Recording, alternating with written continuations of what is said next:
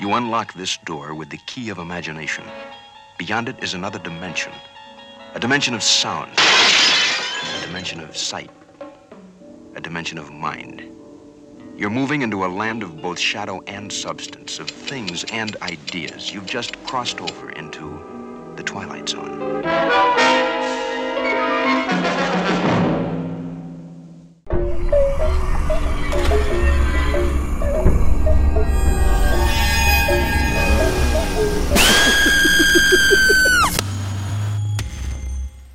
Alright folks, what is up? What is up? And welcome into another episode of America's Hometown Horror. Thanks for tuning in to another episode as we continue into Janthology, baby. And we are back with another shorter episode today on another anthology movie, another well-known anthology movie. Hope you guys enjoyed the episode last week on Southbound.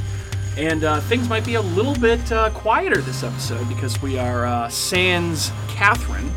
But I am joined by my other esteemed co-host, Andrew. What's up, dude? Not much. Just, making it through the winter, watching movies, and just trying to will spring to come faster. I know, it's so funny. I was talking to my neighbor, George, about this the other day, but it's just like, at least this month, you know, I feel like on top of the fact that we're all doing Sober January, at least we have football to look forward to this month, and at least the Patriots are in the playoffs this year, at least until Saturday. We'll see what happens on Saturday.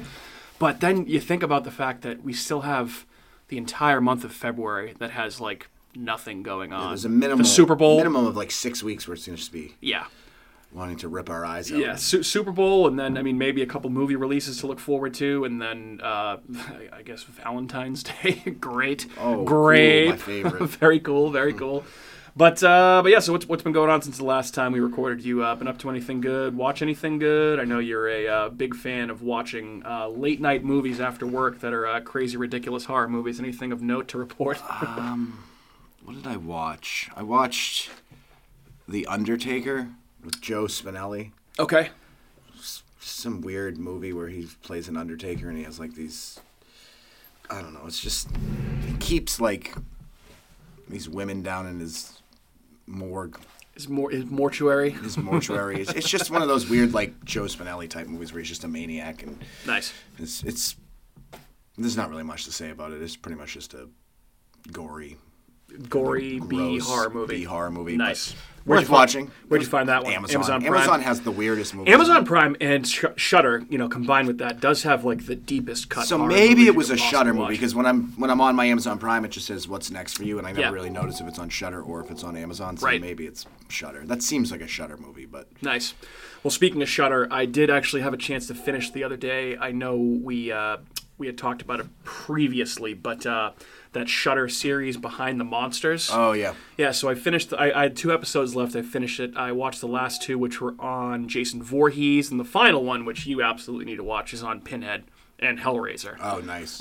They're both very good. It's the type of thing, if, you know, I really like the deep dive, like, documentary, like, horror history look into things, and this series is very good with that. There's a lot of interesting talking heads on all of these episodes that kind of share some good insight. You know, people that made the movies, you know, some people that are horror writers, horror movie makers, and obviously with the Hellraiser one we talked about a couple episodes ago, they're doing a new Hellraiser movie that's coming out this year, directed by David Bruckner, who directed a segment of Southbound, which we covered last week.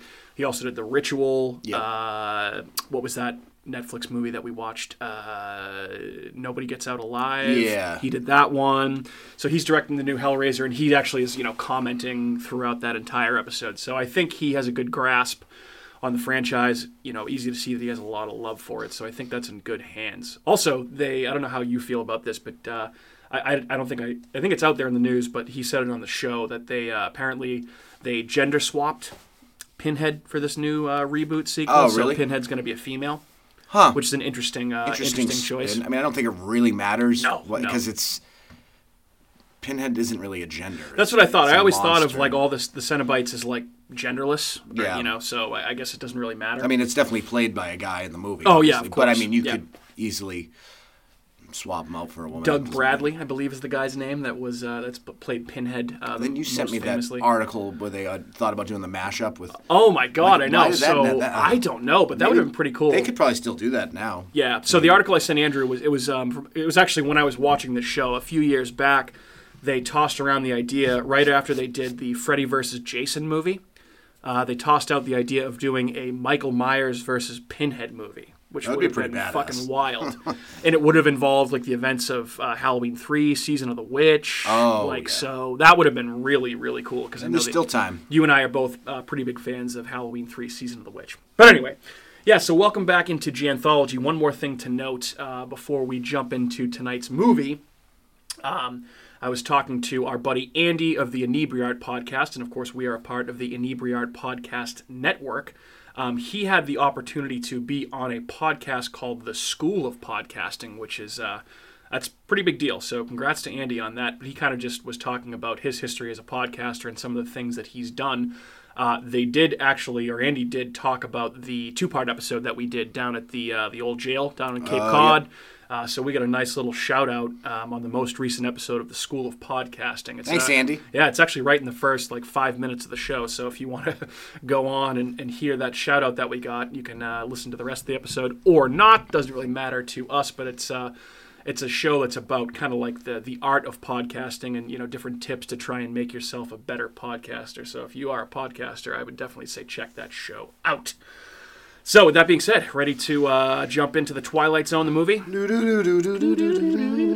Yeah. So, we're going to be kind of going off the cuff on this one, which is a little bit different than what we usually do because fucking Verizon, my internet has been down periodically over the last week, and I've had to make several calls to Verizon. So, before we recorded this, I haven't had as much chance to do as much research as I usually do, which is I think this should be a nice, refreshing change. Didn't want to kind hit of up the go off library? I didn't want to hit up the library. I had too much else going on. But I guess, kind of to start, Twilight Zone, the movie, obviously it's a movie, but it's based on the famous show that was created by Rod Serling, the black and white sci-fi classic television show, probably one of the greatest television shows ever created. I know the Twilight Zone, the show, the whole franchise as a whole has a special place in my heart. I mean, I could go on and on and on about the Twilight Zone, but what about you? Are you a fan of the Twilight Zone, the original series, the overall franchise? What do you think? Oh, I love the Twilight Zone, the original series. Like, we used to watch that all the time when I was younger. My dad would put it on for New Year's Eve. Yeah. And we would watch that. And between that and the Stooges, I always like the Twilight Zone better. I mean, the Stooges is good, but... and then, you went through the period of time where you would go out for New Year's, and then now it's like, I don't really care about New Year's anymore. Yeah. So then you watch it again, but... Yep. Yeah, I feel like the show's a classic. You can't beat it. And the ride down in Disney, the Twilight Zone Tower. Oh my God! Can't Well, beat that if ride. you look over your shoulder, obviously I have a little poster of the Twilight Zone Tower of Terror right here in the podcast studio. That is my favorite ride of all time. Yeah. And it's essentially just like one of those, whatever they are, the elevator Drop rides. where you tower just rides. tower rides. But it's so much better because of the theme of it. Theme to the Twilight Zone, and it's like haunted hotel. It's actually I'm amazed that they put something like that at Walt Disney World and at Disneyland because it seems so far outside of the realm of what they do. They don't really do anything scary. And it's not a scary ride. It's just, it's just a love letter to the Twilight Zone. But I guess if Disney was going to do something spooky, this would probably be something that would just tailor-made for them because it doesn't have any gore, doesn't have any swearing or sex or anything like that. So it's kind of just spooky stories, sci-fi stories, and it kind of... it's an outlier, but I mean, the ride is fantastic. The last time I went to Disney World, which was probably, 15 years ago at this point, maybe even longer than that. I think I remember I think I went on that ride about 7 times in a row because I was there at night and there was no line for it. So I just kept getting off, getting back on, getting off, getting back on. It's such a fun ride, and I hope it never goes away. I know that they rethemed the one in California for Marvel, so I'm hoping they never do that at the one in Florida. Cause Pretty soon, everything's going to be rethemed. Everything's going to be Marvel or Star Wars there, so, whatever. I digress. But yeah, I'm a huge fan of the original show, even to the point where there's been several rebooted versions of the show at this point. There was one in the 80s. There was one in the early 2000s, which was terrible. I remember they got Jonathan Davis from Korn to do a revamped version of the Twilight Zone theme. Not good. I don't remember that at all. And then obviously the most recent version is the one that was executive produced and hosted by Jordan Peele, which I actually surprisingly was not a fan of. I watched the first season. It was okay. Jordan Peele's very good as the host, but I didn't feel like the episodes were very good. I didn't see season 2. They were on CBS All Access before that got dissolved, and now I think it's on Paramount Plus. I don't even know. It's tough to keep up with all this streaming shit. Yeah, there's too many. Yeah, so obviously, this movie kind of came about in the early 80s. It was released in 1983, and it was kind of spearheaded by Steven Spielberg, who obviously, like many people, was a huge fan of the show growing up, so he wanted to do a movie based on The Twilight Zone. So with that being said, what did you think about the movie in general, and especially, I guess, compared to the TV show? It has its moments. I mean, I find like most of the movie, like 2 of the segments are kind of boring. Yeah. Like the one with Anthony and like the cartoon house and stuff, that one's fine. It's not great, but the Sunnyvale one is probably the boringest one with the retirement home. Yeah. It just doesn't because it starts off so fire Yeah. at the beginning too with the Dan Aykroyd and Mel Brooks or whatever his name is. Albert Brooks. Yep. Not Mel Albert Brooks. Yep. Albert Brooks. That part's awesome, just like the wraparound kind of segment. Yeah. And then the first segment's really good, the one with Vic Morrow. Yep. And the last segment's obviously Yep. the best. Yep. But the middle, it's just kind of like, it's just filler, it feels like. And one of those, the Spielberg one, too. Yeah. But it's... So, yeah, the Spielberg one's actually kicked the can in this, and I thought that was, I agree with you, the most boring one. I think the thing that I like, but I also don't like about this movie is that it is much more scary, much more horror-themed than the original show ever was. Oh, yeah. Right? Especially in, I think, probably 3 of the 4 segments. I mean, actually, I guess 4 of the 5 segments if you want to count the prologue, which I liked. I don't know that many of the segments capture the original feel of the show. They're definitely updated, and I know a couple, most of the episodes are just remakes of some of the original episodes of The Twilight Zone, especially the last 2. Which is the third segment is a remake of It's a Good Life, which is a classic episode of the show. And then the fourth and final segment, which is just absolutely unbelievable, is a remake of Nightmare at 20,000 Feet. I mean, that is just... We'll get to it, but that's probably... There's some really good ones in here, and there's some ones that don't work as well. But yeah, I like the movie. I hadn't watched it from start to finish in a long time, so I liked it, but I didn't love it as much as I remembered. Yeah. Like, I was thinking about, so like the prologue, right? It's cool. You get Dan Aykroyd. You get Albert Brooks. It's meta. Like, they're talking about, do you remember the Twilight Zone? Like, I like that kind of part of it. And then, obviously, there's the big scare at the end with Dan Aykroyd where he kind of turns into some monster. There's really no point to that, though. No. It's just kind of like to get you going a little bit, get you on a jump scare at the very end. But yeah, I thought it was a very good movie. I'm glad. I've wanted to talk about this movie for a while, so I'm glad that we are doing it finally. And I know that you and I are probably the best two to talk about this because I know that Kat does not have very much of an interest in the Twilight Zone. Yeah, I know she's not a big fan of the show, and I don't know if she's ever seen the movie before. It's probably one of those things where if she saw it, she'd be like, "Oh yeah, I've seen that. I remember this." But she's not here today, so anyway. So as I mentioned, The Twilight Zone, the movie came out in 1983. Just to give you an idea, some of the other movies that came out this year. Not a whole lot of note here. Probably 2 of the biggest releases. John Carpenter directing the Stephen King adaptation of Christine. Okay. Christine. Cujo also came out in 1983. Let's see what else we got here. Jaws 3D. Oh, terrible movie. That has a young Dennis Quaid, and that's the one where Jaws attacks the aquarium down in Florida. Not terrible. Good. Let's see what else we got here. Psycho 2, which came out in 1983, and I think Psycho came out in, 68? So it took them 15 years to make a sequel to Psycho. They brought back Anthony Perkins to reprise the role of Norman Bates. Sleepaway Camp. That's a big movie that came out in 1983 that a lot of people like. Let's see what else. Something Wicked, This Way Comes, which is an adaptation of the famous Ray Bradbury story. Obviously, Twilight Zone, the movie. And then one of David Cronenberg's most wacky movies, Videodrome. You ever seen Videodrome? I'd like forever ago. I'd have to watch that again. That's like... fucking really, really weird movie. Yeah, so that's what we got for 1983. Not a whole lot of note there, and I think, I guess I I don't really have any particular movie that I mentioned there. It's one of my all-time favorites, so I would think that this movie probably stands out. I mean, Christine's good, Cujo's pretty good.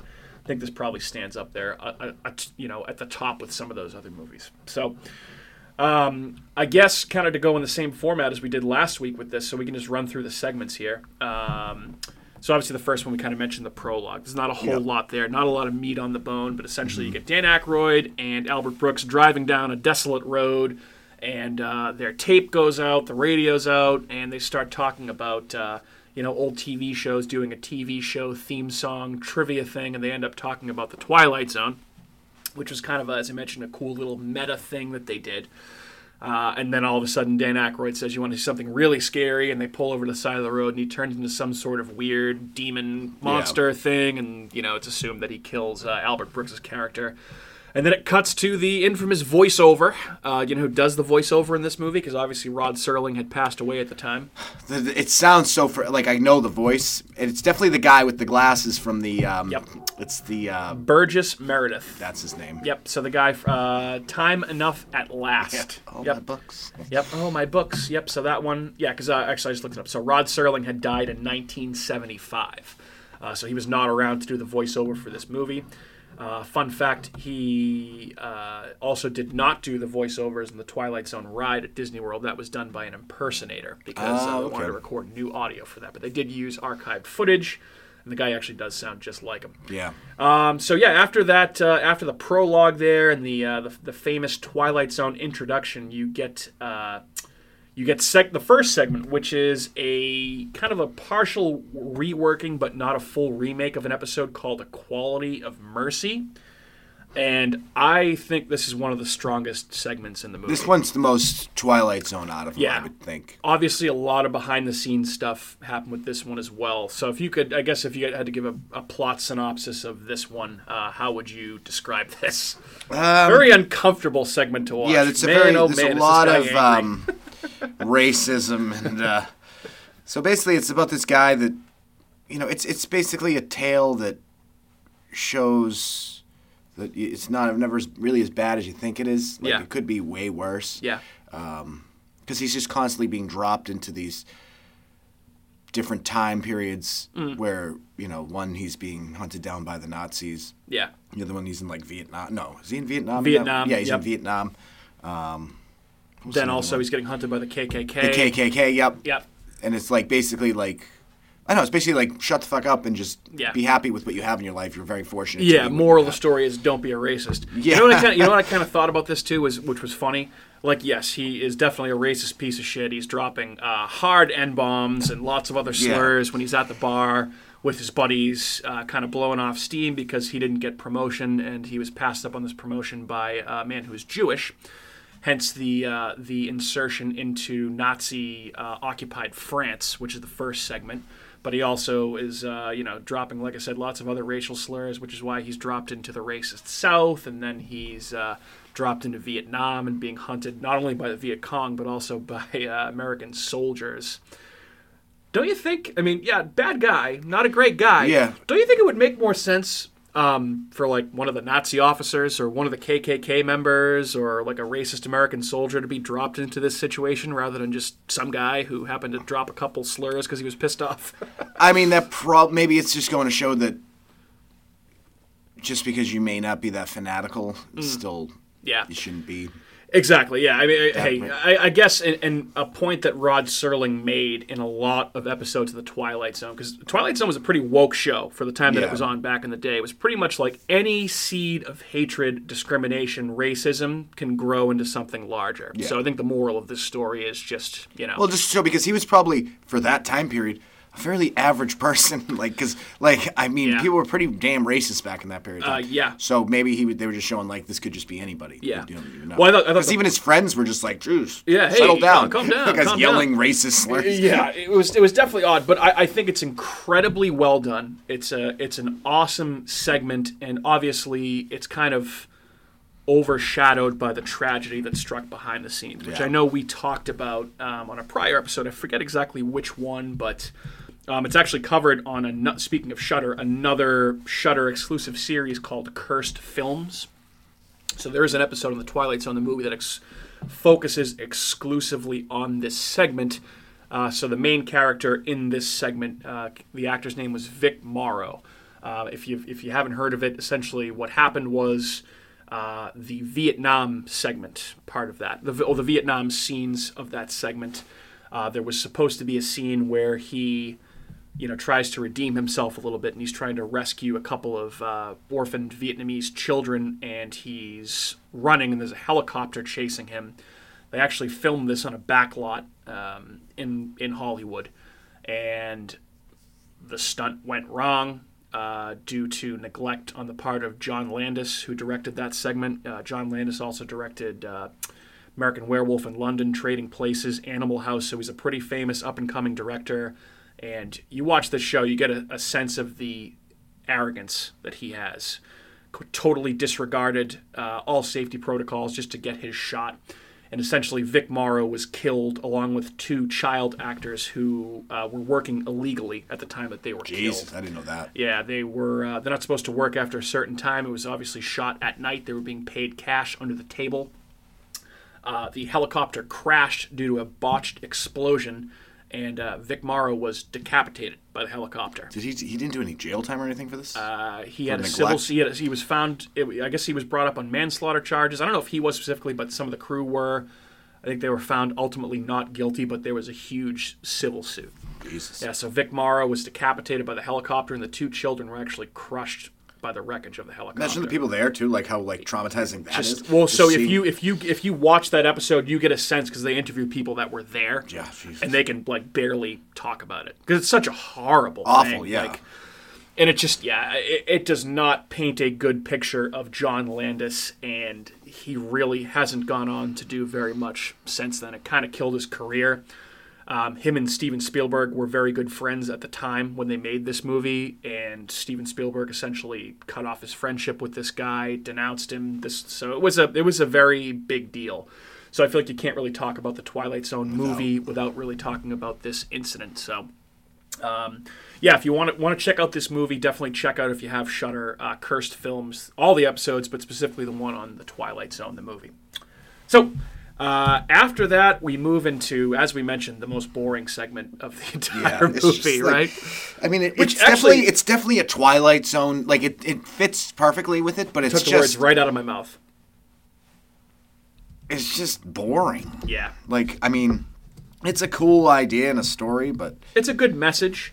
That's a better short story to just read. Yeah. To make a Yeah. Isn't Dick Halloran? Scatman Crothers is the guy that plays Mr. Bloom. Yep. Who is the guy that initiates the game of Kick the Can. But I guess essentially, I don't want to spend too much time on this one because it is far and away the worst of the 4 or 5 segments, whatever you want to call it. It's like Cocoon, like you were saying. It very much is like Cocoon, right? Yeah. It's a good message. It's kind of sad because it takes place at a retirement home.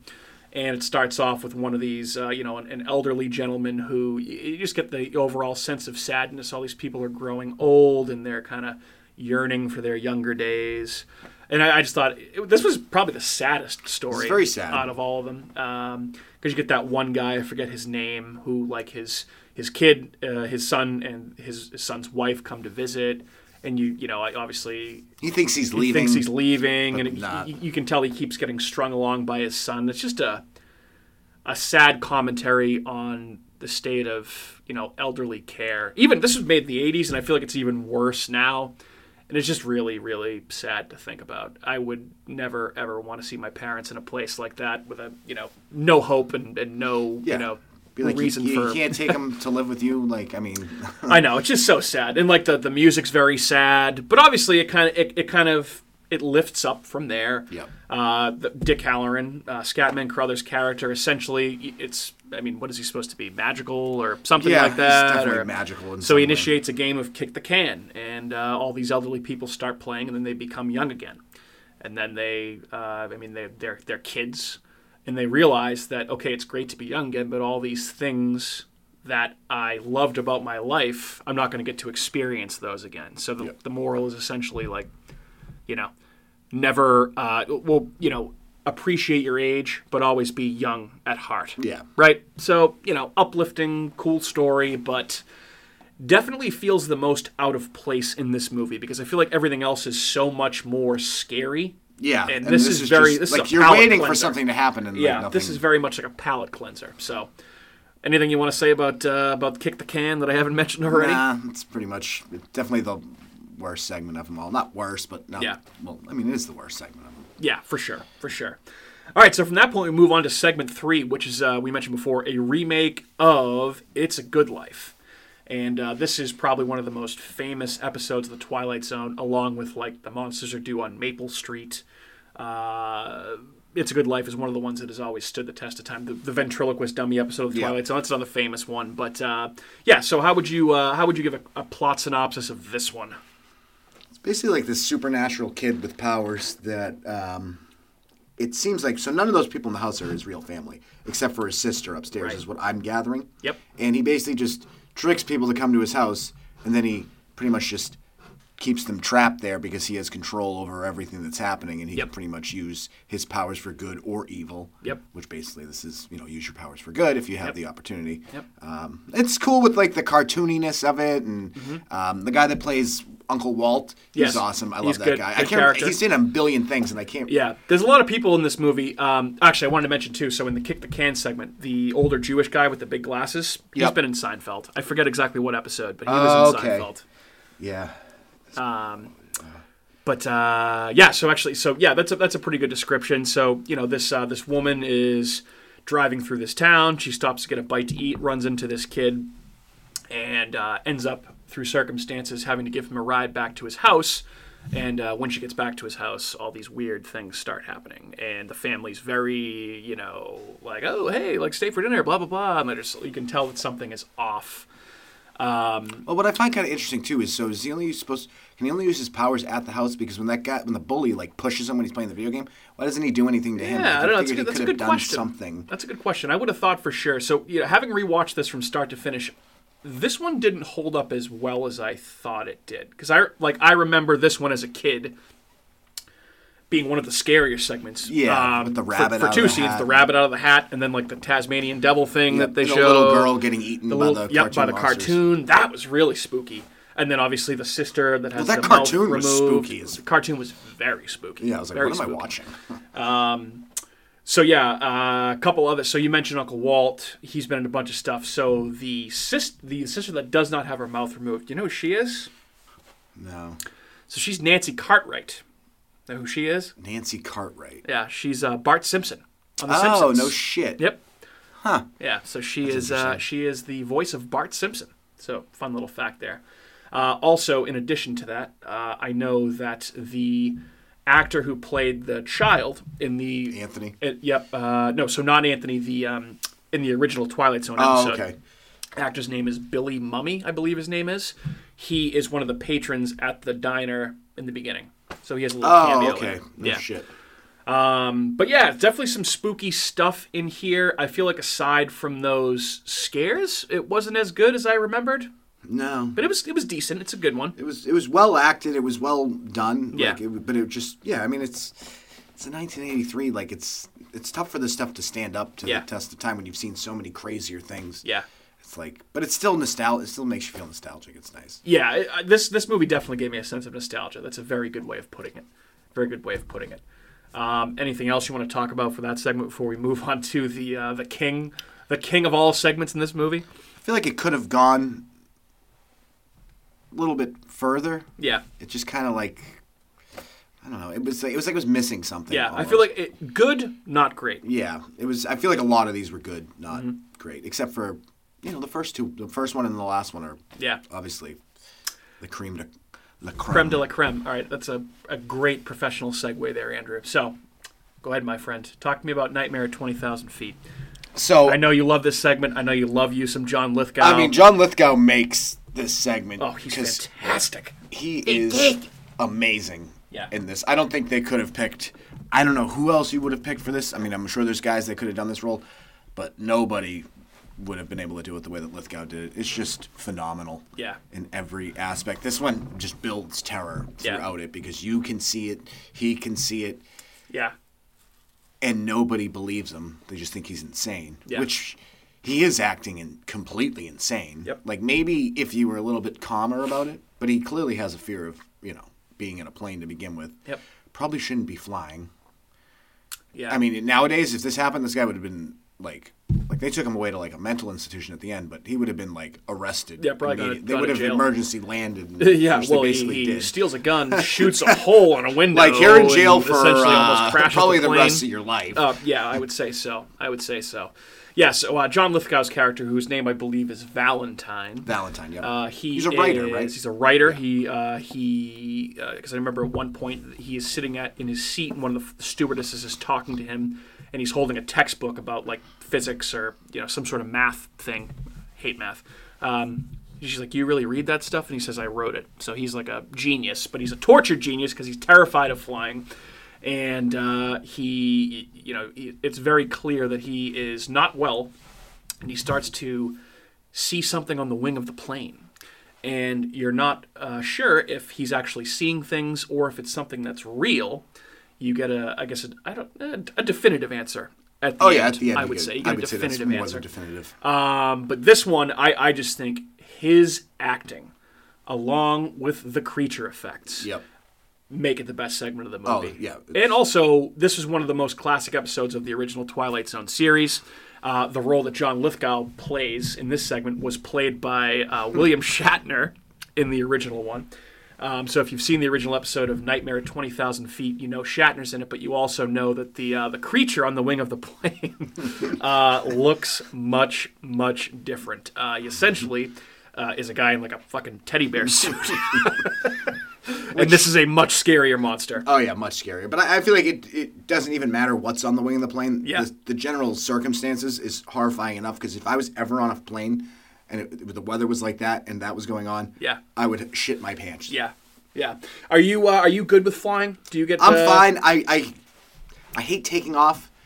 I just want to get up, and then turbulence is fine, because usually when we're up, I'm sleeping. I can fall asleep. Yep. It's landing and taking off. Other than that, I'm fine on a plane. Okay. Because for some reason, when we're landing, I don't see how it's possible that these three small wheels can maintain this thing that's coming down like I'm with you. I'm with you. So Kat's the same way, and I feel like if Kat were here right now, this is the part where she would chime in, because she is very much afraid of takeoffs and landings. I've only encountered bad turbulence a couple times. Yeah. But most I think I only a couple times too. My in-laws one time were flying back from Mexico during the blizzard of '78. Oh, Jesus. And I guess they said the turbulence was so bad they actually thought that they were going to die. Like, they thought the plane was going to crash. I guess, like, there was a stewardess, like sitting on the ground, like head in between her knees, like sobbing, like the turbulence was so bad. So yeah, I feel like that would, like, one incident like that can kind of scar you for life. Yeah, I would say so. I wonder if something like that happened to our buddy Valentine, John Lithgow. But so I just think, the creature in this is fantastic too. I know we kind of talked about that already, but it's very creepy. There's a fantastic jump scare with the creature,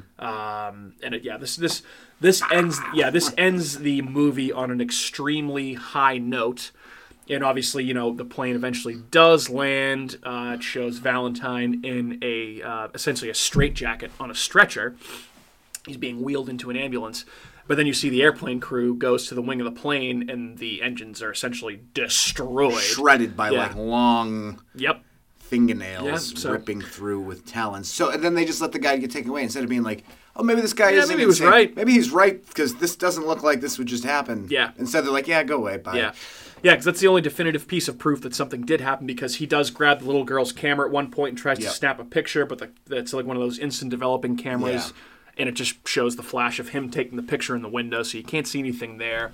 But, what a great segment. This, I feel like, this makes the movie for me. The other segments are good, are okay to very good. This is the one great segment. Oh, yeah, this is... Yeah. I mean... It could have its own movie. Like, you could make a longer movie. Oh, I think so too. Really I'm surprised that this. You've read the short story before. I have. So this is actually based on a short story. Does that take place just on the plane? Yes. Okay. Yep. Yeah. So it literally is almost the exact same story from this. It's written by Richard Matheson, who wrote I Am Legend, Hell House. He did a bunch of original episodes of The Twilight Zone. Very famous author. Kind of a precursor to like Stephen King, contemporary of like Ray Bradbury type thing. I have actually a collection of his short stories. It's very, very good. A lot of horror, sci-fi stuff. So if you like that kind of stuff, check out Richard Matheson. I Am Legend, by the way, the movie was terrible. Will Smith, awesome short story. Awesome. But, and then obviously, so Valentine is in the ambulance, and guess who's driving that ambulance? Dan Aykroyd is back. Dan Aykroyd, and he puts on some CCR, and he says, hey, you want to see something really scary? And then it cuts back to Rod Serling's narration. So that's Rod Serling at the end, cut from the original show, and then roll credits, and that is The Twilight Zone, the movie, right there. So yeah, very good movie. Like I said, some things didn't hold up as well as I remembered, but I guess kind of not going off a lot of notes here. Like many anthology movies do, this had a lot of directing talent behind it. Oh yeah. So we already mentioned obviously John Landis. We mentioned Steven Spielberg, who directed. So Landis directed the prologue and the first segment, which I believe was titled "The Quality of Mercy." Steven Spielberg directed Kick the Can. Mm-hmm. The It's a Good Life segment was directed by Joe Dante, who was coming off of Gremlins and The Howling. Yep. And then the last segment was directed by George Miller. He's an Australian director, directed the Mad Max movies. So he was pretty famous as well. So a lot of really big names behind The Twilight Zone, the movie. And obviously, there's a lot of other trivia, a lot of other nods to previous episodes of The Twilight Zone that there's probably too many to name. But the biggest thing here when you talk about this movie is obviously the behind-the-scenes drama and tragedy that happened here, which we already covered. So, if you haven't seen it, I'd say at least watch it for the last segment. Oh, for sure. You could probably even just find the last segment on YouTube if you really wanted to. Yeah, because it's probably only, 20-something minutes It's long. like 20. That's the longest one. I think it's like 25 minutes. Yeah. Actually, the last two are longer. It's like 20, 25 minutes, 30 minutes each, something like that. Because the movie's only like an hour and 40 minutes. Yes, that's correct. That's correct. So I think it's safe to say we'll do an abbreviated version of categories here. I know Kat loves this, but she's not here today. So safe to say our favorite segment is definitely Nightmare at 20,000 Feet, easy. right? Yeah. Excellent. And then, nobody... Actually, does anybody really die in this movie? Yeah. Well... in the prologue. The girl that gets eaten in the cartoon. That's right. Yep. She dies. Okay. Sunnyvale, they all die because Yeah. they're old Yeah, at some point. Would you like to see a Twilight Zone haunted attraction? Just do the last segment. You could do a Nightmare at 20,000 Feet haunted attraction. That'd be pretty cool. I think you could. Yeah, you could do it'll actually never happen. No. But I feel like you could do a pretty good haunted house based on the Twilight Zone, whether it's the original series or there's just plenty the movie, of good. the new series, like whatever you want to do. There's a lot of mythology and lore and stories to draw from there. So, yeah. Yeah. Cool. I don't see why not. All right. You got anything else on the Twilight Zone, the movie, my friend? Yeah, like you said, it's from watching it the first time you watch it and then watching it again, it's like, I've seen it a billion times in between, like, bits and pieces, but yeah, it's not as awesome as I thought it was before. Yeah. I think all you're really remembering is that final segment with John Lithgow. Yep. And then when you watch the other ones, you're like, oh, it's pretty good, but like, yep. Without that segment, I would have no use for this movie. Yeah. First segment's very good. Good, and then the third segment is good, and then that one's great. Yeah, that one really brings it up to absolutely a whole other level. Absolutely. All right, so I think that's probably going to wrap this up. I know this one's a little bit shorter, but again, no Cat, lack of internet. Fuck you, Verizon, for many reasons. But also, it's a little bit shorter because we're going to be giving you a second episode this week because we have the release of Scream! So we will be seeing that at some point this week when all of us aren't working, and then I think we'll probably try and record and get that out this week as well. I know Kat is absolutely chomping at the bit to talk about this movie, so I'm sure she will have lots of thoughts on that. And then beyond that, we have a few more movies to cover here in Janthology. I know we have XX, we have Nightmare Cinema, we have Body Bags, right? Yep. Those are the last three, I think? Those are the last three, yeah. Perfect. Rolling right along. All right, my friend. So yeah, this has been actually our 100th episode. Oh wow, no. Yeah, triple digits. Where's the pageantry? I know. We can do more of a 100th episode celebration for Scream when we have all three. Yeah, it's exactly. not the same without.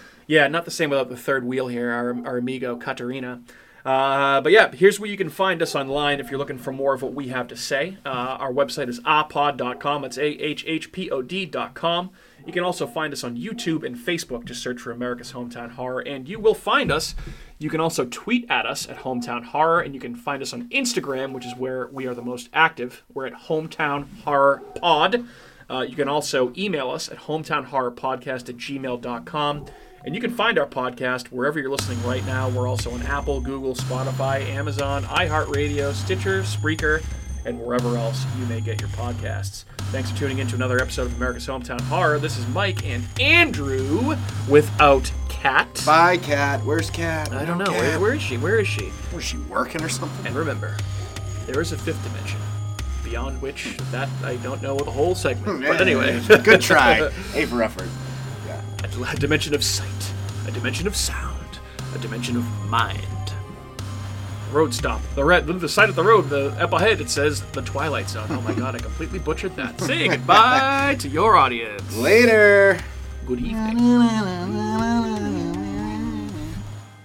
Hey everyone, it's Mike from America's Hometown Horror, and just wanted to say thank you again for listening to another episode of our show, because of course, we would be nothing without you listeners.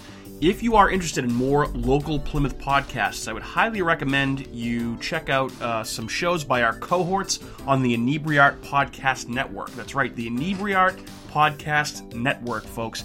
In addition to America's Hometown Horror, you can find the Inebriart Podcast, Bar Talk, Theme Park Legends, Retro Redoctopus, and Old Colony Cast. Head on over and give them a listen.